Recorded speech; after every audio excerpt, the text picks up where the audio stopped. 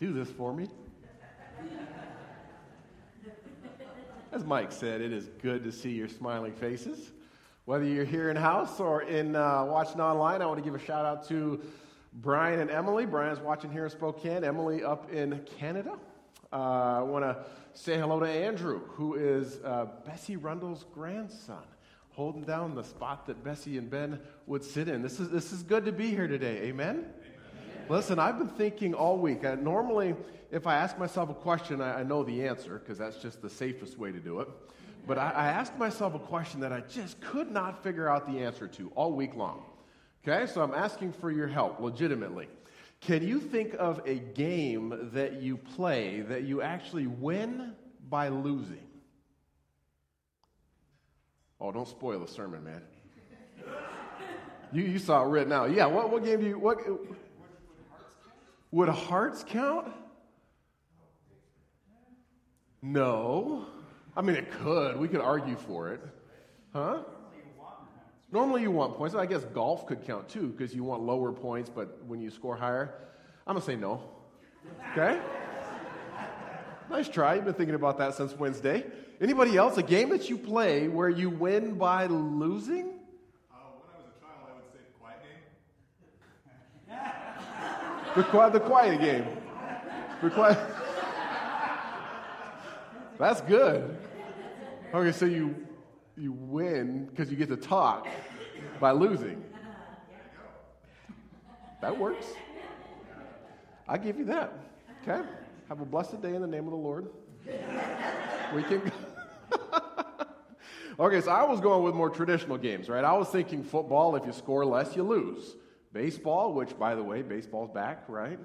Yay, I knew a few people would cheer for that. If you score less than the opponent, you lose, okay? Same with football. Did I say that yet? If you score less than the opponent, you lose. How about basketball? I mean, if Gonzaga isn't ahead on the final buzzer of the final game of this season, they lose. Okay, they lose. We will all cry. Let's just be candid. We may want to sugarcoat it and say, oh, it was a great season, and you guys had fun, and it was great playing with Chet and all that stuff. But ultimately, they would lose if they scored less points than the other team, right? Okay, so let's take this into real life. Let's take it into the conflict that's going on in Russia and Ukraine. If Ukraine were to beat the Russians and Russia had to stop fighting, would they claim victory in their defeat? No. Now let's go, we'll change the question just slightly. Can you live by dying? Okay, and all the longtime Christians in the church are like, yeah, we absolutely can. Yeah, okay. So let's play the rhetorical devil's advocate. If someone is mortally wounded or chronically ill or terminally ill, a lot of us would say they'd be better off if they. It just sounds bad to say it like that. Wow. But you know where I'm going, right? They would be better off if they passed, if they went home, if they graduated, depending on how we want to say it nicely. But did they really live by dying? Can you actually win by losing or live by dying? I've been wrestling with that this week, and I think our text says something about it. Let's pray. God, every time I open up your story, I am curious as to what you're going to do. Today is no different. I pray that you would help us hear what you have to say. Help us receive it. And Lord, if you allow it to, help it change our lives. We pray this in Jesus' name. Amen. All right, so looking at the screen, what is the name of the sermon series that we've been in for quite some time?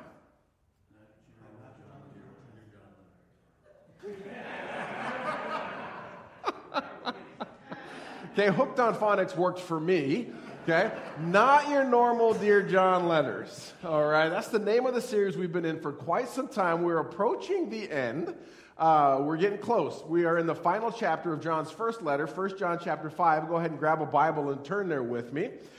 We believe that the author of these letters is the same John who was one of the original 12 disciples of Jesus. But not just one of the original 12, one of the inner three. The Peter, James, and John. And we have covered a lot in this series so far.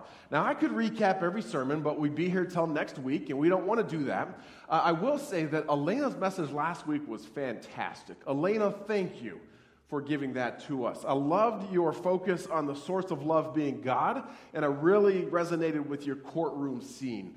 I am glad to be able to go and preach somewhere else knowing that we have quality, competent, God-fearing, Scripture-driven preachers who will fill the pulpit while I'm gone. So, Elena, thank you. This morning, why don't you... Did they clap for you last week?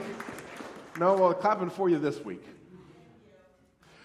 This morning, similar to what Elena said, the text that we have, it could go 15 or 20 different directions, and it was just as confusing for me as to figure out where to go with it as it was for her last week and me just about every other week beforehand. But here's what I came down to on this week's text. I think that sometimes we win by losing. Sometimes we live through death. 1 John chapter 5, verses 1 to 12. Go ahead and follow along with me. I'm reading from the New Living Translation. Everyone who believes that Jesus is the Christ has become a child of God. And everyone who loves the Father loves his children too. We know we love God's children if we love God and obey his commandments. Loving God means keeping his commandments, and his commandments are not burdensome. For every child of God defeats this evil world, and we achieve this victory through our faith. And who can win this battle against the world? Only those who believe that Jesus is the Son of God. Verse 6. And Jesus Christ was revealed as God's Son by his baptism in water and by shedding his blood on the cross. Not only by water only, but by water and blood. And the Spirit, who is truth, confirms it with his testimony. So we have these three witnesses: the Spirit, the water, and the blood, and all three agree. Verse 9, since we believe human testimony, surely we can believe the greater testimony that comes from God. And God has testified about his Son. All who believe in the Son of God know in their hearts that this testimony is true. And those who don't believe this are actually calling God a liar, because they don't believe what God has testified about his Son. Well, here it is. And this is what God has testified. He has given us eternal life, and this life is in his Son. Whoever has the Son has life, and whoever does not have God's Son does not have life. There's a lot in there. Yes? There was a lot in there. And as I read this over and over and over, I kept coming back to this notion that John is sitting there cheering on this church that he's writing in Ephesus, and he's saying, you guys are the winners. Like, you guys have life. You win. And he starts off by saying this by talking about family. I see this right off the bat, right? In verse 1, everyone who believes that Jesus is the Christ has become a child of God. They're in the right family. Now, this may not be very politically correct to say it. In fact, I don't even really like saying it because I don't agree with it, but there is something about being born into the right family. There's an advantage to that. Or there's a huge disadvantage depending on what family you're born into.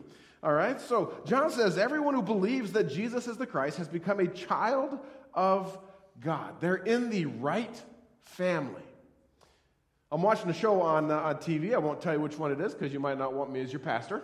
But I'm watching the show, and there's two key families in it. One of those families seems to have all the bad luck. All right, the dad initially starts in jail, and the dad's brother and that dad's brother end up in a boat wreck, and they die. And the kids that are involved in this, they're not the kids who are going to make society better. In fact, they don't really show up to school all that often. Most of them aren't going to go to college, but there's one kid, this girl, who gets a job. She starts being excited for her future. She starts planning ahead and thinking, well, maybe her luck has changed. And her dad pulls her aside, looks at her, and says, look, you're a Wilson. That's not the name. Okay, I've changed the name to protect the identity of the characters, to protect my identity so you don't fire me. All right, that's how it is. It says, you're a Wilson. You are never going to amount to anything. We don't live in the houses with white picket fences in town. We live in the trailers on the outskirts. You're in a wrong family. You will never be a winner. This dad essentially tells his daughter. Now listen, I don't agree with that. Okay, that's not my philosophy on life. I don't think that if you're born in a specific family, you're doomed to be a failure the rest of your life.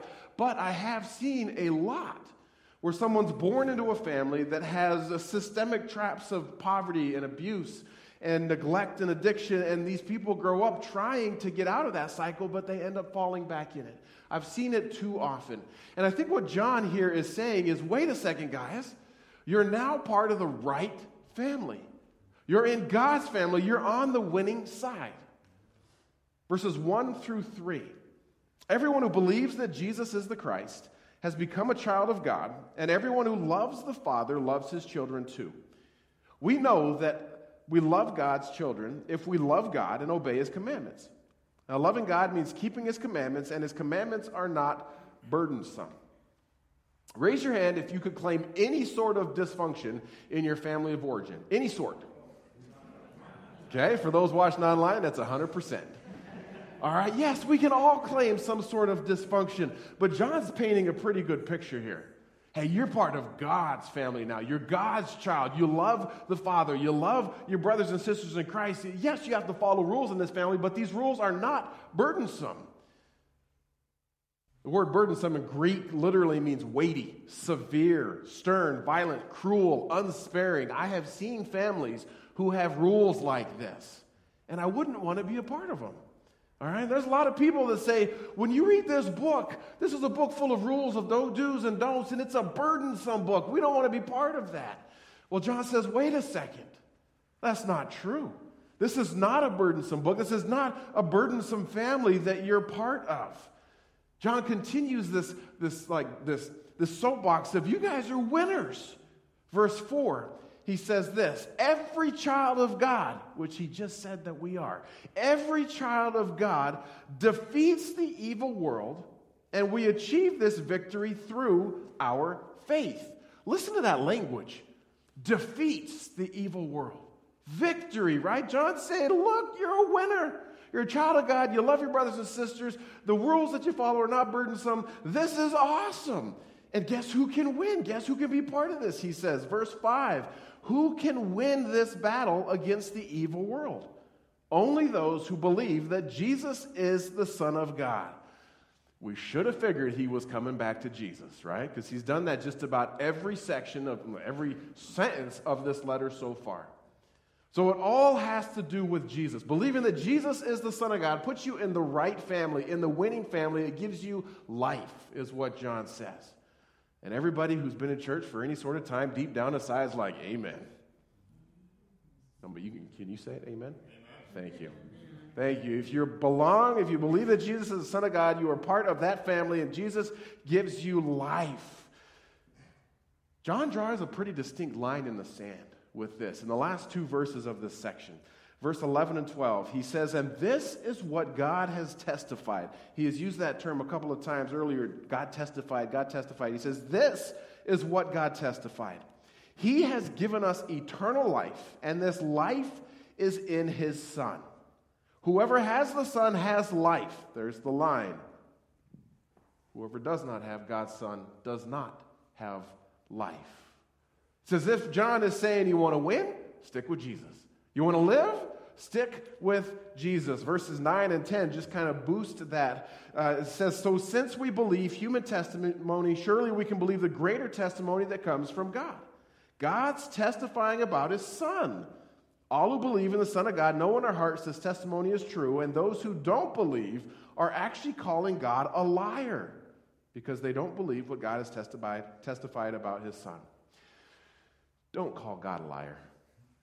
I probably could have preached an entire sermon just on that. Instead, you want to live? Stick with Jesus. You want to win? Stick with Jesus. It's as easy as that. Or is it? Is this what this passage is really all about? Right? Winning, victory, defeating evil, being in the right family. If you just stuck with verses 1 through 5 and verses 9 through 12, we could argue that was the case. 1 through 5, 9 through 12. It's almost like bread on a sandwich. Mike, what's the best part of a sandwich? The inside. The meat. Right? And as I was looking at this passage, 12 verses, wondering where do I go, I think I found that the meat is really in those middle passages. Yes, the 1 through 5 and 9 through 12 are great. Yes, we want to be part of God's family. Yes, we know how we can be part of God's family, and that's fantastic, but the meat is really in the middle. I started this morning asking you, can we win by losing? Can we live by dying? Listen to what John writes in the English Standard Version. 1 John 5, verse 6 and 7. This is he who came by water and blood, Jesus Christ, not only by water, or not by water only, but by water and the blood. And the Spirit is the one who testifies, because the Spirit is truth, for there are three that testify. Now listen, you grab 10 commentators, 10 commentaries, and read their 10 perspectives on these three verses, you're going to get 10 different explanations. I tried, all right? I think I got up to like 6, and I can't take this. All 10 will agree that there is much discussion, much debate, much confusion, and all 10 will agree that they can't agree. All right? Some theologians, some commentators say this middle part is really just John's return to fighting Gnosticism. Because if you remember a few Sundays back, Gnostics were the ones who believed Jesus was not genuinely flesh and blood. So John's reference of blood is John's return to, no, this really is a real Jesus, flesh and blood. That's what some theologians say. Others say this is really just broad strokes of Jesus' ministry. Starts at the beginning when he was baptized, water, and then the Spirit, the dove comes, and he does his ministry, and his ministry ends on the cross, is what some theologians say. I mean, my passage, it doesn't say it in the English Standard Version, but my passage in the New Living actually says Jesus is shedding blood on the cross. Some theologians are convinced that these three verses are just about the Eucharist, the communion, which we're going to be taking a little bit later together. And other theologians will say, no, it's not any of those things. It's all about the threefold testimony. Because in Deuteronomy 19, verse 15, Moses writes that if you have 2 or 3 that agree, then it's a legitimate testimony. It's true. All 10 of those commentators, or 7, however many I ended up reading, I could appreciate the angles from each of them. I could appreciate what each of them was saying, but I don't know if they each landed on the exact main point. All right, so I'm going to throw my perspective in the mix also. I've never written a book. I've never been published. I'm not as smart, theologically sound, or as scholarly as those other ones, but I'm going to throw my interpretation into the mix too. Not saying it's right, just saying I want it out there. All right. These 3 verses are surrounded by John's language of winning. But these 3 verses look like losing. They look like death. And I think John is making that point. Sometimes we win by losing. Sometimes we live by dying. Here's why I make this point. There's 2 places in Scripture that I could find where the words water and blood were used very specifically, very pointedly in relationship to each other. This is one of those places. Now, the other place, anybody know where it is? I'm guessing somebody knows. On the crucifixion. John chapter 19, who happens to be written by John. Okay, I'm going to ask several questions later on. Your answer is always going to be John. Not Jesus this time, but John, okay? John's gospel, John chapter 19. John is writing the account of Jesus' crucifixion. The 3 had been hung on the crosses, Jesus and the 2 criminals. The people who were carrying out the execution wanted these guys to die quicker, so they went and they broke the legs of the first criminal, the second criminal, and then they came to Jesus, and John records this in John 19, verse 33. But when they came to Jesus, they saw that he was already dead, so they didn't break his legs. One of the soldiers, however, pierced his side with a spear, and immediately blood and water flowed out. Blood and water, you've heard that before? You've read that passage? When I was little, I went and I asked, I don't know if it was my parents or my pastor, what does that mean? And they said, well, that just means Jesus was really and truly dead. Okay, as a kid, I'm good with that. I'm not very scientifically minded, all right? You start talking anatomy, physiology, I took as minimal of science classes as I could in high school to graduate. All right, so I was good with that explanation of water and blood proved that Jesus was dead up until this past week. And I thought, why? Like, what does that prove? A retired cardiothoracic surgeon. I had to practice saying that several times so I could actually say it. A retired cardiothoracic surgeon by the name of Dr. Anthony DeBono feels there's a simple reason for the outpouring of blood and water. And I actually quoted him. It's in blue. Most of that is like medical jargon that I have trouble saying. So he says, Jesus had a hemothorax. Doctor, do you know what that is? Okay, don't tell anybody else. He's got this pooling up on the inside of him from the beating that he took. All right, I'm going to skip like the first 12 lines of this. And he said, it is well known that blood in these circumstances in a still dead body, okay, so Jesus had been hanging there dead for quite some time. We got another nurse who's like, yeah, come on, James, I knew this. I'm not good at science, okay? Give me a break. It is well known that blood in these circumstances in a still dead body starts to separate out. The heavier red blood cells sink to the bottom, and the much lighter straw-colored fluid, the plasma, stays on top. So when a hole is made in Jesus' side with the spear, the heavier part, the red part, comes gushing out first, followed by the clear part, which John would view as blood and water. And the doctor says, I can think of no other explanation than the fact that Jesus was fully dead.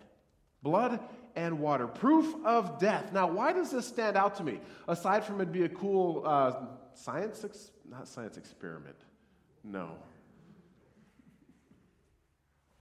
I like to try and put myself in the story whenever I'm preparing. All right? Of all the disciples that Jesus had, the 12 that he chose and then the other hundreds that followed him, how many of those disciples stuck around to watch the crucifixion? How many were there at the cross? Let me ask this. Who of the 12 disciples was there at the cross? John, thank you. You remembered it was going to be the right answer. Here comes a few more with the same right answer, okay? So who would have witnessed Jesus' last breath? John. Who would have heard Jesus cry out, "It is finished"? John. Who would have seen the blood and the water come pouring out of Jesus' side? And who would have wanted to tell people about that? John, that's right. Because right after this, in John chapter 19, when it says immediately blood and water flowed out, verse 35 says, this report is from an eyewitness, giving an account of what happened. He speaks the truth so that you can also believe. John didn't sit there with a pen and paper writing this as it was happening. He came back and wrote it later. So he was able to insert himself in the parentheses in the story, and he says, this is an eyewitness account. I can't help but think, if I was John at the time of the crucifixion, when he saw Jesus' last breath, when he saw the blood and water flow from his sides, I can't help but think that John would have thought Jesus lost. I can't help but think that John would have thought, wow, death has the victory today. But you fast forward 70 years when John is writing this letter to the church in Ephesus, when John himself has seen the risen Jesus, when John has seen countless lives transformed for Christ, and I can't help but think that John at that point is thinking, Jesus didn't lose. He won. Death didn't win. Life won. Jesus won by losing. Jesus gives life through death. Modern-day theologian writes this in 2011. He said, no other God, no other power, no other being in all the world loves like this, gives like this, dies like this. All others win victories by fighting, this one by suffering. All other gods exercise power by killing, this one by dying. Winning by losing. Life because of death. Do you like being on the winning team? Yes. Do you like being in God's family? Yes. Did it come at a cost? Absolutely. And I never want to forget that. In fact, that's why this morning we take communion together, because we want to remember. I want to invite the worship team back up as we prepare our hearts to take communion together. Jesus said in John chapter 10, verse 10, I have come that they may have life and they may have it to the abundance. They may have it to the fullest, he says. The way Jesus gave us life was through his death, winning through what appeared to be losing. Listen, if you didn't grab a little cup and wafer on your way in, while we sing this song, which we can sing while we're still seated, go ahead and raise your hand. Mike will bring around some bread and juice. But we're going to take communion today because we want to remember this story that Jesus won by losing. Let's pray. Lord God, thank you so much for just this gathered time that we've had so far this morning. We thank you that in the middle of what looked to be loss, you were actually creating the greatest victory in mankind. You were actually, through death, creating the greatest life that we could possibly experience. And we thank you for that. This morning, we want to remember that as we are part of God's family, we became that because of what you did. That loss and that death that turned into winning and life. Help us remember that well this morning. I pray this in Jesus' name. Amen. Now listen, we're going to sing a song here that January 2nd I talked about how being the ideal song for communion. But there's a line in there that says, dying, you destroyed death. Rising, you restored our life. Look for that line. And let this song prepare our hearts to take communion together.